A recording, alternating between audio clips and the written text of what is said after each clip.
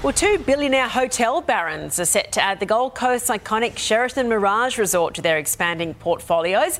Let's go to Sunrise reporter Tamara Bowe. Tamara, they've snapped it up in a multi-million-dollar deal.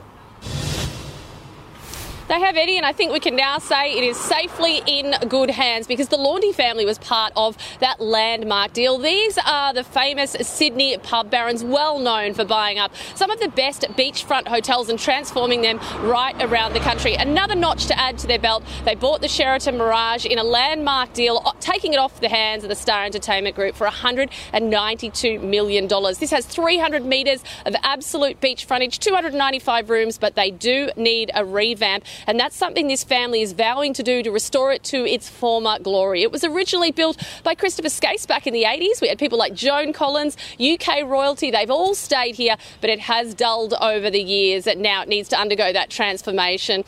Something this family's really good at, Eddie. We're hearing it'll be turned into a Sofitel, so you'll be able to stay here in style. Sounds good. Thank you so much for that, Tamara.